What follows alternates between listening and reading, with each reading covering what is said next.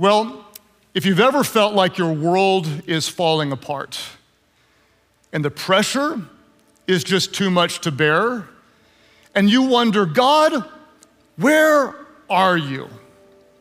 If you've ever felt like that, you're going to relate to the story that we're going to read today. Are you ready to hear from God's word today? If you're ready, say, I'm ready. Go ahead and type that in the chat. If you're watching online, just type it in the chat, I'm ready. We're gonna start in Ruth today in the Old Testament, Ruth chapter 1, and we're gonna see a very powerful story of a person whose world fell apart, and she slipped into bitterness, and we're gonna watch as God turns her bitterness and her brokenness into a very powerful story of redemption, which is my prayer for what God would do for you today if you feel like your world is falling apart. Ruth chapter 1, verse 1 says this, in the days when the judges ruled, there was a famine in the land. So a man from Bethlehem in Judah, together with his wife and 2 sons, went to live for a while in the country of Moab. Now, Elimelech, Naomi's husband, died, and she was left with her 2 sons. They married Moabite women, one named Orpah, who later on got her own TV network called OWN, O-W-N. One named Orpah and the other Ruth. After they lived there about 10 years, both Mahlon and Chilion also died, and Naomi was left without her 2 sons and her husband. Let's pause there and we'll come back to the text just to make sure you understand the context. This was during the era when Israel didn't have a king. And during this time, the judges ruled and the people lived for about 350 years under complete chaos. Reviewing what we read in the text, we know that Elimelech and Naomi were married and they had 2 sons. And this massive famine came on in their homeland in Bethlehem. So they had no food to feed their boys. They didn't know what to do. And we don't know the details. We don't know whether it was the husband's idea and Naomi went along with it. We don't know if they agreed, but they made a very bad decision to leave the place where God had called them and to move into enemy territory. And we're gonna see this decision ended up costing them in more ways than you can imagine. Our text told us that Naomi's life fell apart. Her husband had died, and you might think like I did, well, at least she had her 2 sons. But around 10 years or so later, she loses not 1 son, but both sons. And she finds herself with very few options. She could either be a slave, she could sell her body as a prostitute, or she could be a beggar in a foreign country just simply trying to survive. So she tells her daughter-in-laws, hey, you go to your homeland, I'm gonna go back and look for a better life. And that's when Ruth, her daughter-in-law, says to her the very famous wedding verse, which has always been funny to me because this is a daughter-in-law saying it to her mom, and yet you say this to your lovey-dovey at weddings. And she said, hey, wherever you go, I'll go. Your people will be my people. Your God will be my God. Completely broken and devastated. With no hope in the human sense, Naomi goes back to her homeland, and scripture says in verse 19, so the 2 women went on until they came to Bethlehem. When they arrived in Bethlehem, the whole town was stirred because of them.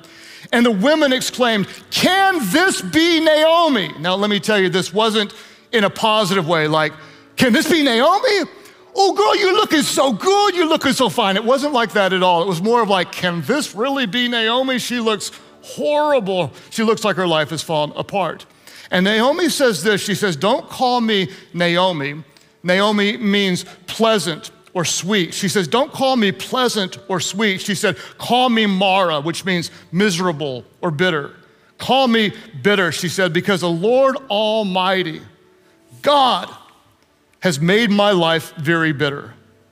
And then she says, I went away full, but the Lord has brought me back empty.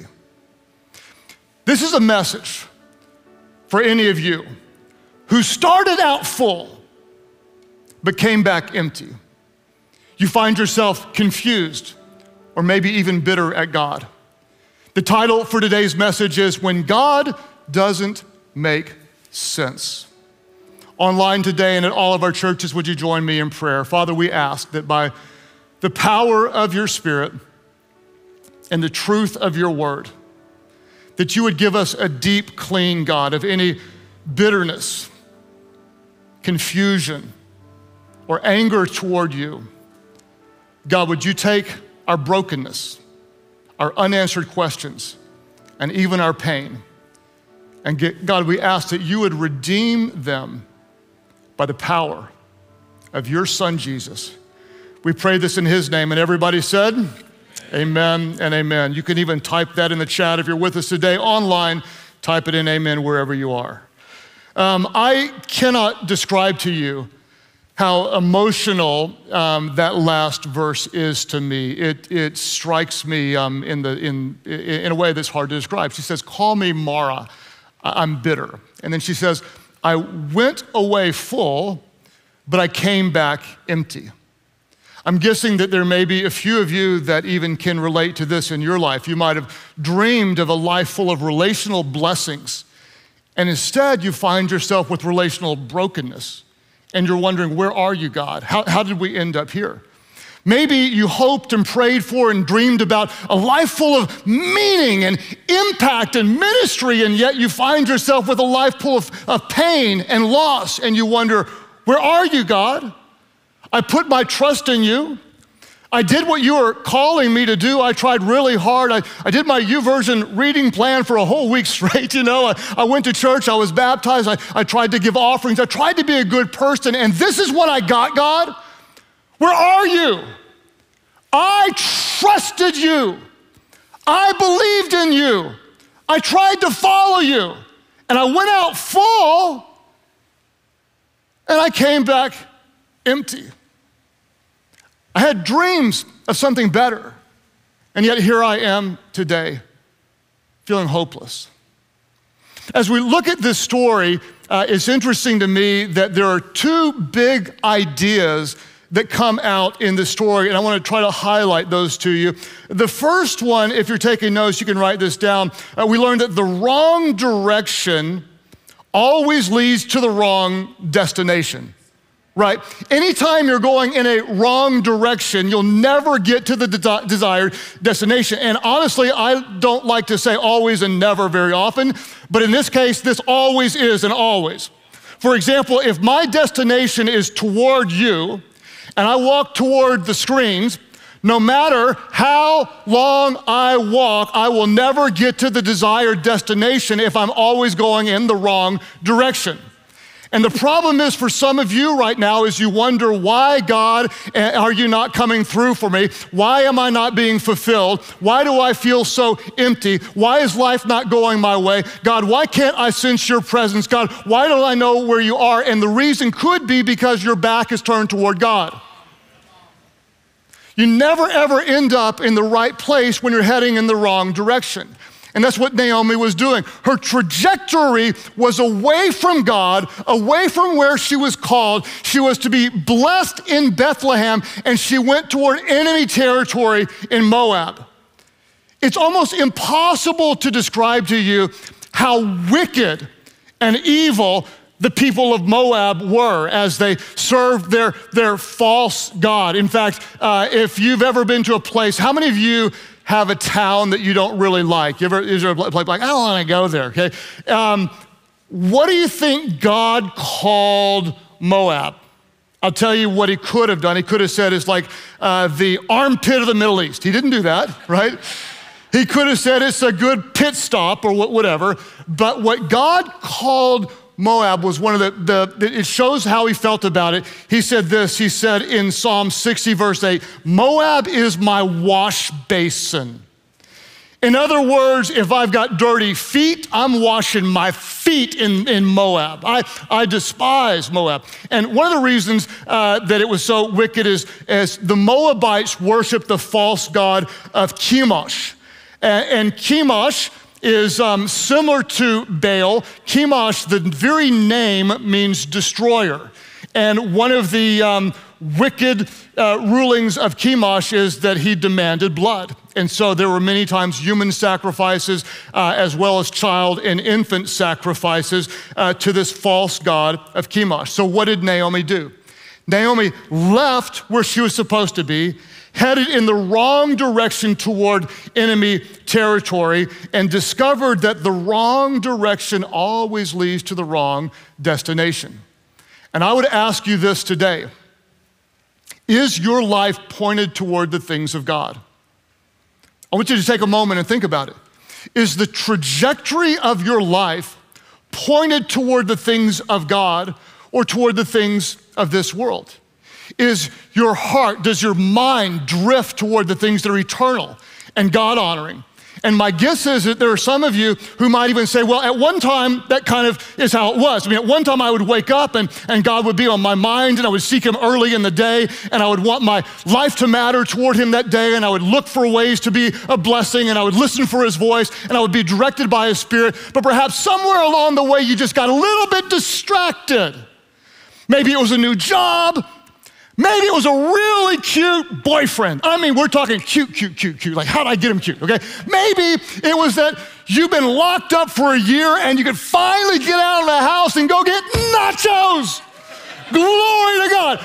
And somewhere along the way, instead of heading toward the right destination, you got just a little bit distracted. Maybe COVID threw you off your rhythm.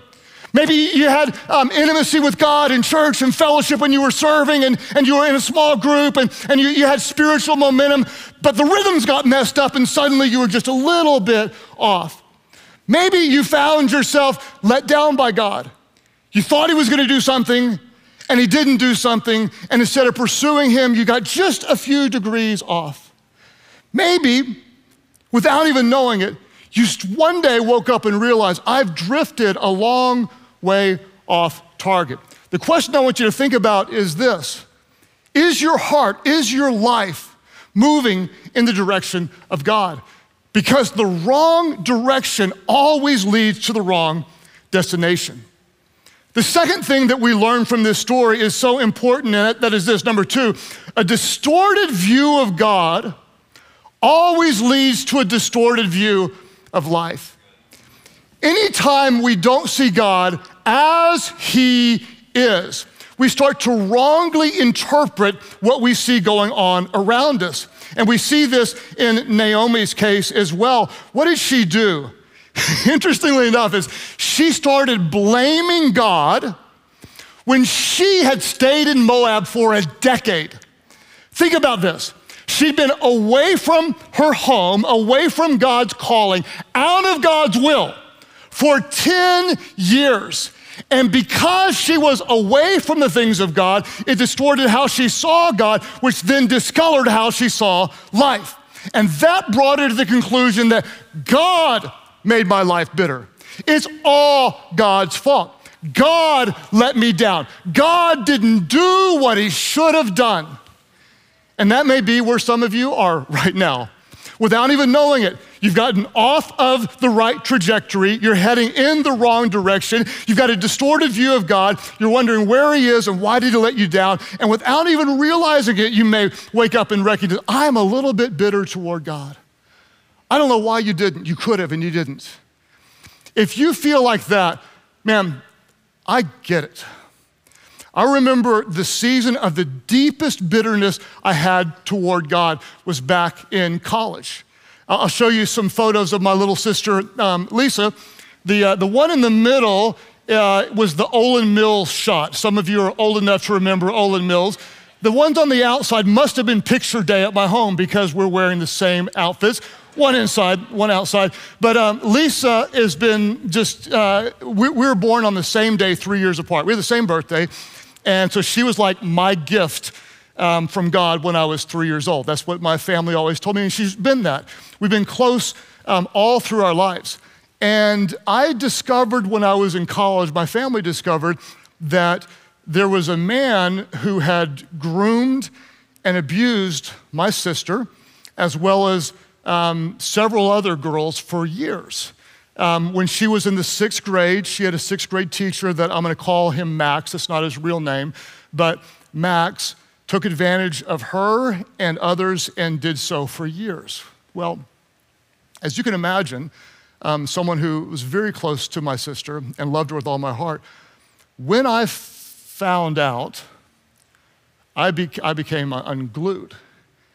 And I was completely consumed with bitterness and rage. And yes, I was bitter at Max, and I wanted him to pay, and I wanted to hurt him. I was mad at myself because I didn't see it. What's wrong with me? Most of all, though, I was mad at God. God, how could you allow that? Where were you? What kind of God allows a monster like that to take advantage of the innocent little girls? Call me Mara. Call me bitter. God, because you didn't do what you could have done, and I can't stand you for that. I went out full, but I came back empty. God, why in the world would you allow this to happen? Naomi felt this way. Call me Mara. What's interesting is she made 2 very big mistakes. The first mistake is she left Bethlehem. She left the blessings of God and went into enemy territory. The second mistake she made is that she blamed God. God, is all your fault, even though she stayed away for over a decade. But Naomi did get one thing right, and I love this about it. Her roots were still with God, and she called God by a very specific name. What I've discovered is that what you call God reflects how well you know him. I want you to think about this. The way you view God and how you address him, what you call him, reflects how well you know him. For example, if you just refer to God as like the big guy in the sky, he's the man upstairs, I can guarantee you, you don't know him well. Because once you know him, and once you've experienced him, and once you've been transformed by him, and once you've tasted to see the goodness of God, and once you've been forgiven by God in ways that you would never ever understand, and once you've seen his sovereignty and his goodness working in all things, even the bad things, to bring about good, suddenly you call him things like Savior and Redeemer. And he's my rock, and he's my shield, and my God is my comforter. He is the everlasting Father. He is the Prince of Peace. He's my righteousness. He's my friend. He's always with me. He never leaves me. He never forsakes me. Somebody here give a good God some praise. Tell him who he is. When you know God, you call him by intimate names, and what she does is she reveals her pain in the middle of a little bit of faith. She says, call me Mara, because, now watch what she calls him, the Almighty has made my life very bitter.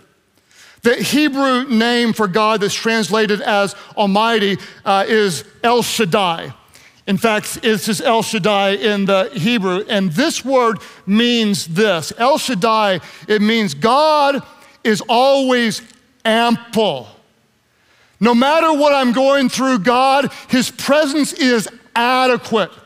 God is always enough. A very literal translation would be this, that God is exactly what you need when you need him. He is El Shaddai. He is ample. He is adequate. He is enough. He is always there. Whatever you need in this moment, God is exactly what you need at this moment, in this time, at this place, by his power. He is exactly what you need. He's El Shaddai, El Shaddai, El Shaddai. What's so powerful is to watch this story unfold. Naomi's broken. She's confused. She doesn't know where God is. She tells her daughter-in-laws go back home, and Ruth says, no, I want to stay with you. And Ruth waits patiently for God to bring her the right man. And you can read the very powerful story of how God brought her Boaz, who was a handsome man. He was a rich man and he was a godly man. Ladies, on a side note, anytime you have a handsome man plus a rich man plus a godly man, that equals a husband. Come on, somebody in this house. Don't you settle for something else. You wait for your Boaz. And in Ruth chapter 4, you watch as God blesses this very special relationship out of Naomi's brokenness through now her lineage by marriage. We see this in verse 13 of Ruth chapter 4. So Boaz, the new man of God in Ruth's life, took Ruth and she became his wife. When he made love to her, the Lord enabled her to conceive and she gave birth to a son. The women said to Naomi, "Praise be to the Lord who has this day not left you without a guardian redeemer. May he become famous throughout Israel. He will renew your life and sustain you in your old age. For your daughter-in-law, who loves you and who is better than 7 sons, has given birth to him." What did Naomi do? I love this. Scripture says Naomi took the child in her arms and cared for him. The women living there said, "Naomi has a son," and they named him Obed. Now watch this. He was the father of Jesse, the father of David. They named him Obed, which means servant of God. And I want you to see again that Obed was the father of Jesse and the father of David. In fact, I want to show you on the screen a very powerful generational story that's too long for us to read. But in over 1,000-year period, you see the lineage that God brought out of this story of brokenness. Obed, the father of Jesse. Jesse, the father of King David. David, the father of Solomon.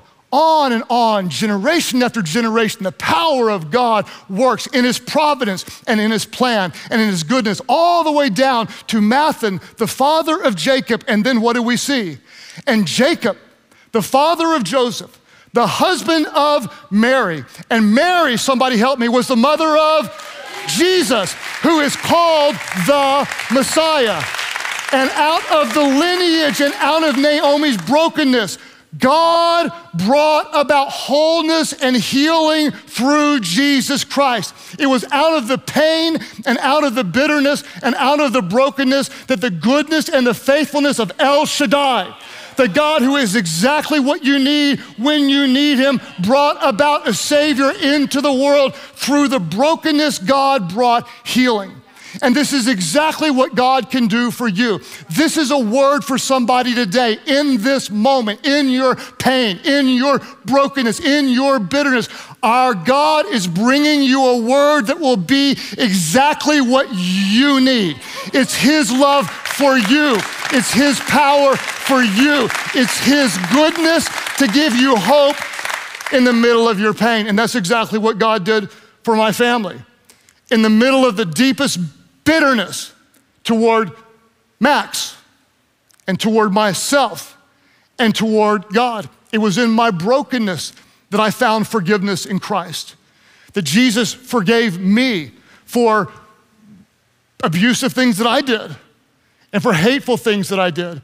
And when I came to faith in Christ, one by one, my family started awakening back into their roots of spiritual faith. And we recognized that it was time for us to do what Jesus had done for us.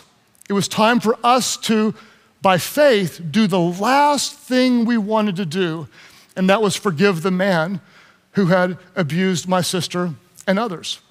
And so we prayed and we worked toward it, and our prayers at first were like, God, do something to him, anything, your choice, have your will, have your way.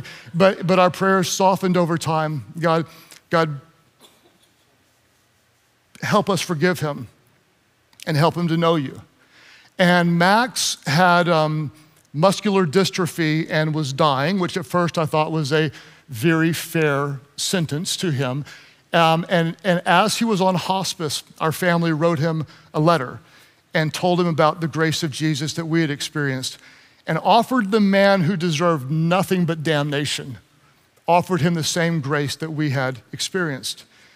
We found out later on from his hospice nurse that note had not only ministered to him, but had ministered to her. And she started calling on the name of Jesus. And according to her, she thinks that he did as well. And the power of all this story is what happens to a girl that's been abused and hurt.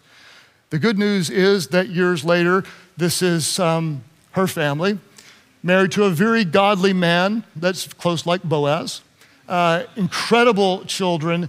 And my sister Lisa, out of her brokenness now, feels called by God to help other women heal from the same type of abuse. God took the brokenness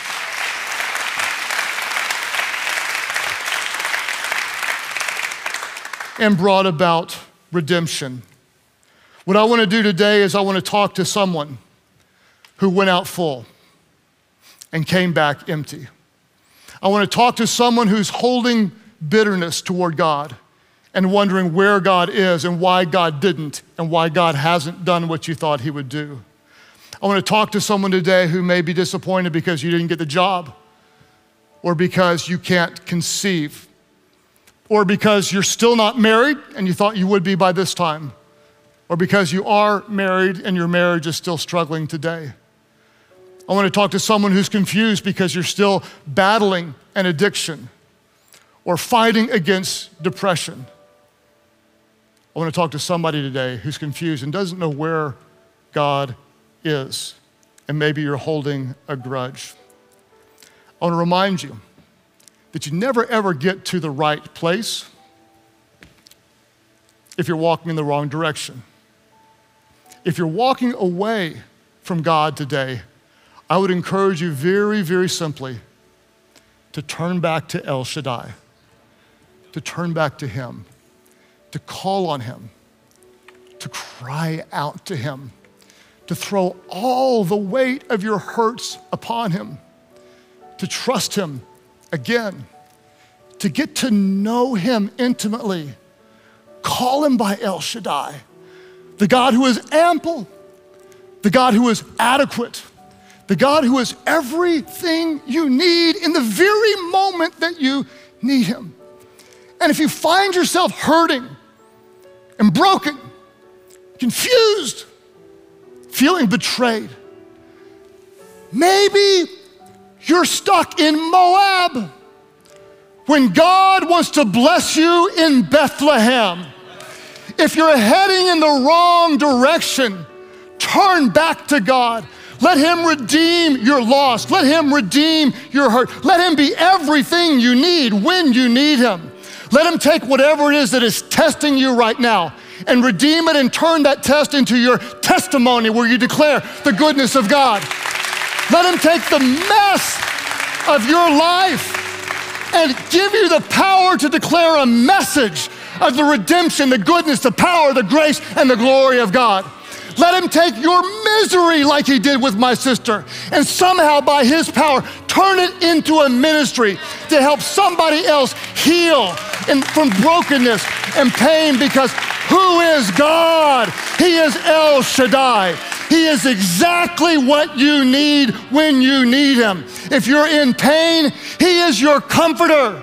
If you feel weak, he is your strength. If you feel sick right now, he is your healer. Our God is what you need. He is joy in the middle of your sorrow. He is your ever-present help in time of need. He's El Shaddai.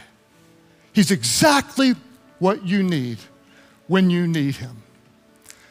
So if you started out full and you find yourself empty, look at what direction you're facing, because God may want to bless you in Bethlehem, but you got to get out of Moab.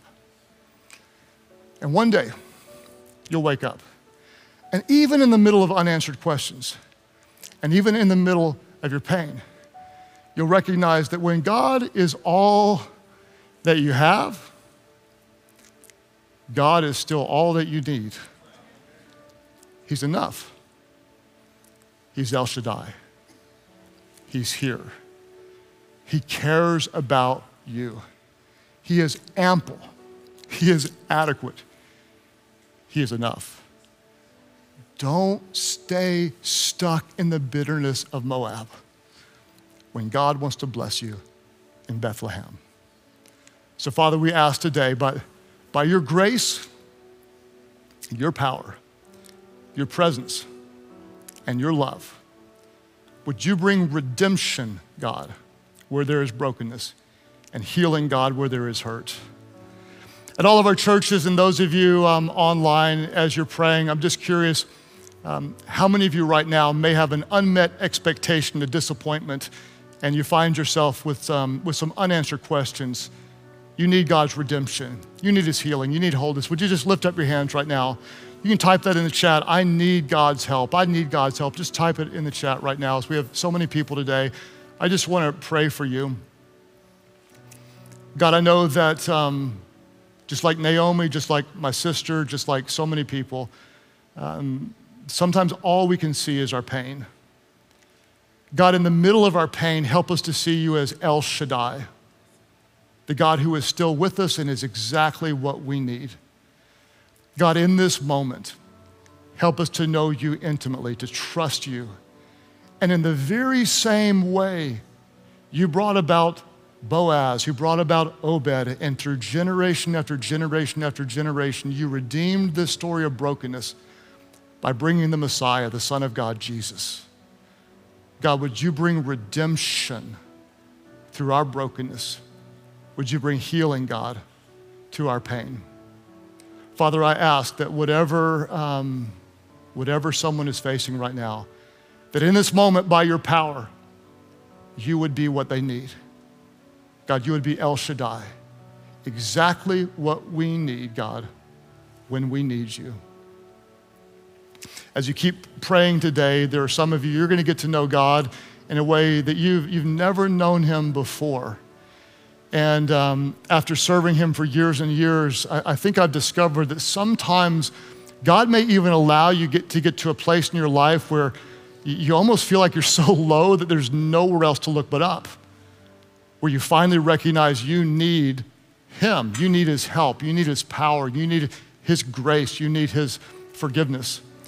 For those of you right now that recognize for you, God may be kind of more like the man upstairs. He's like the big guy in the sky. You don't know him intimately. What I want you to understand is that God wants to reveal himself to you. He is a loving God who cares so much about you. He loves you so much that he became like you in the person of Jesus.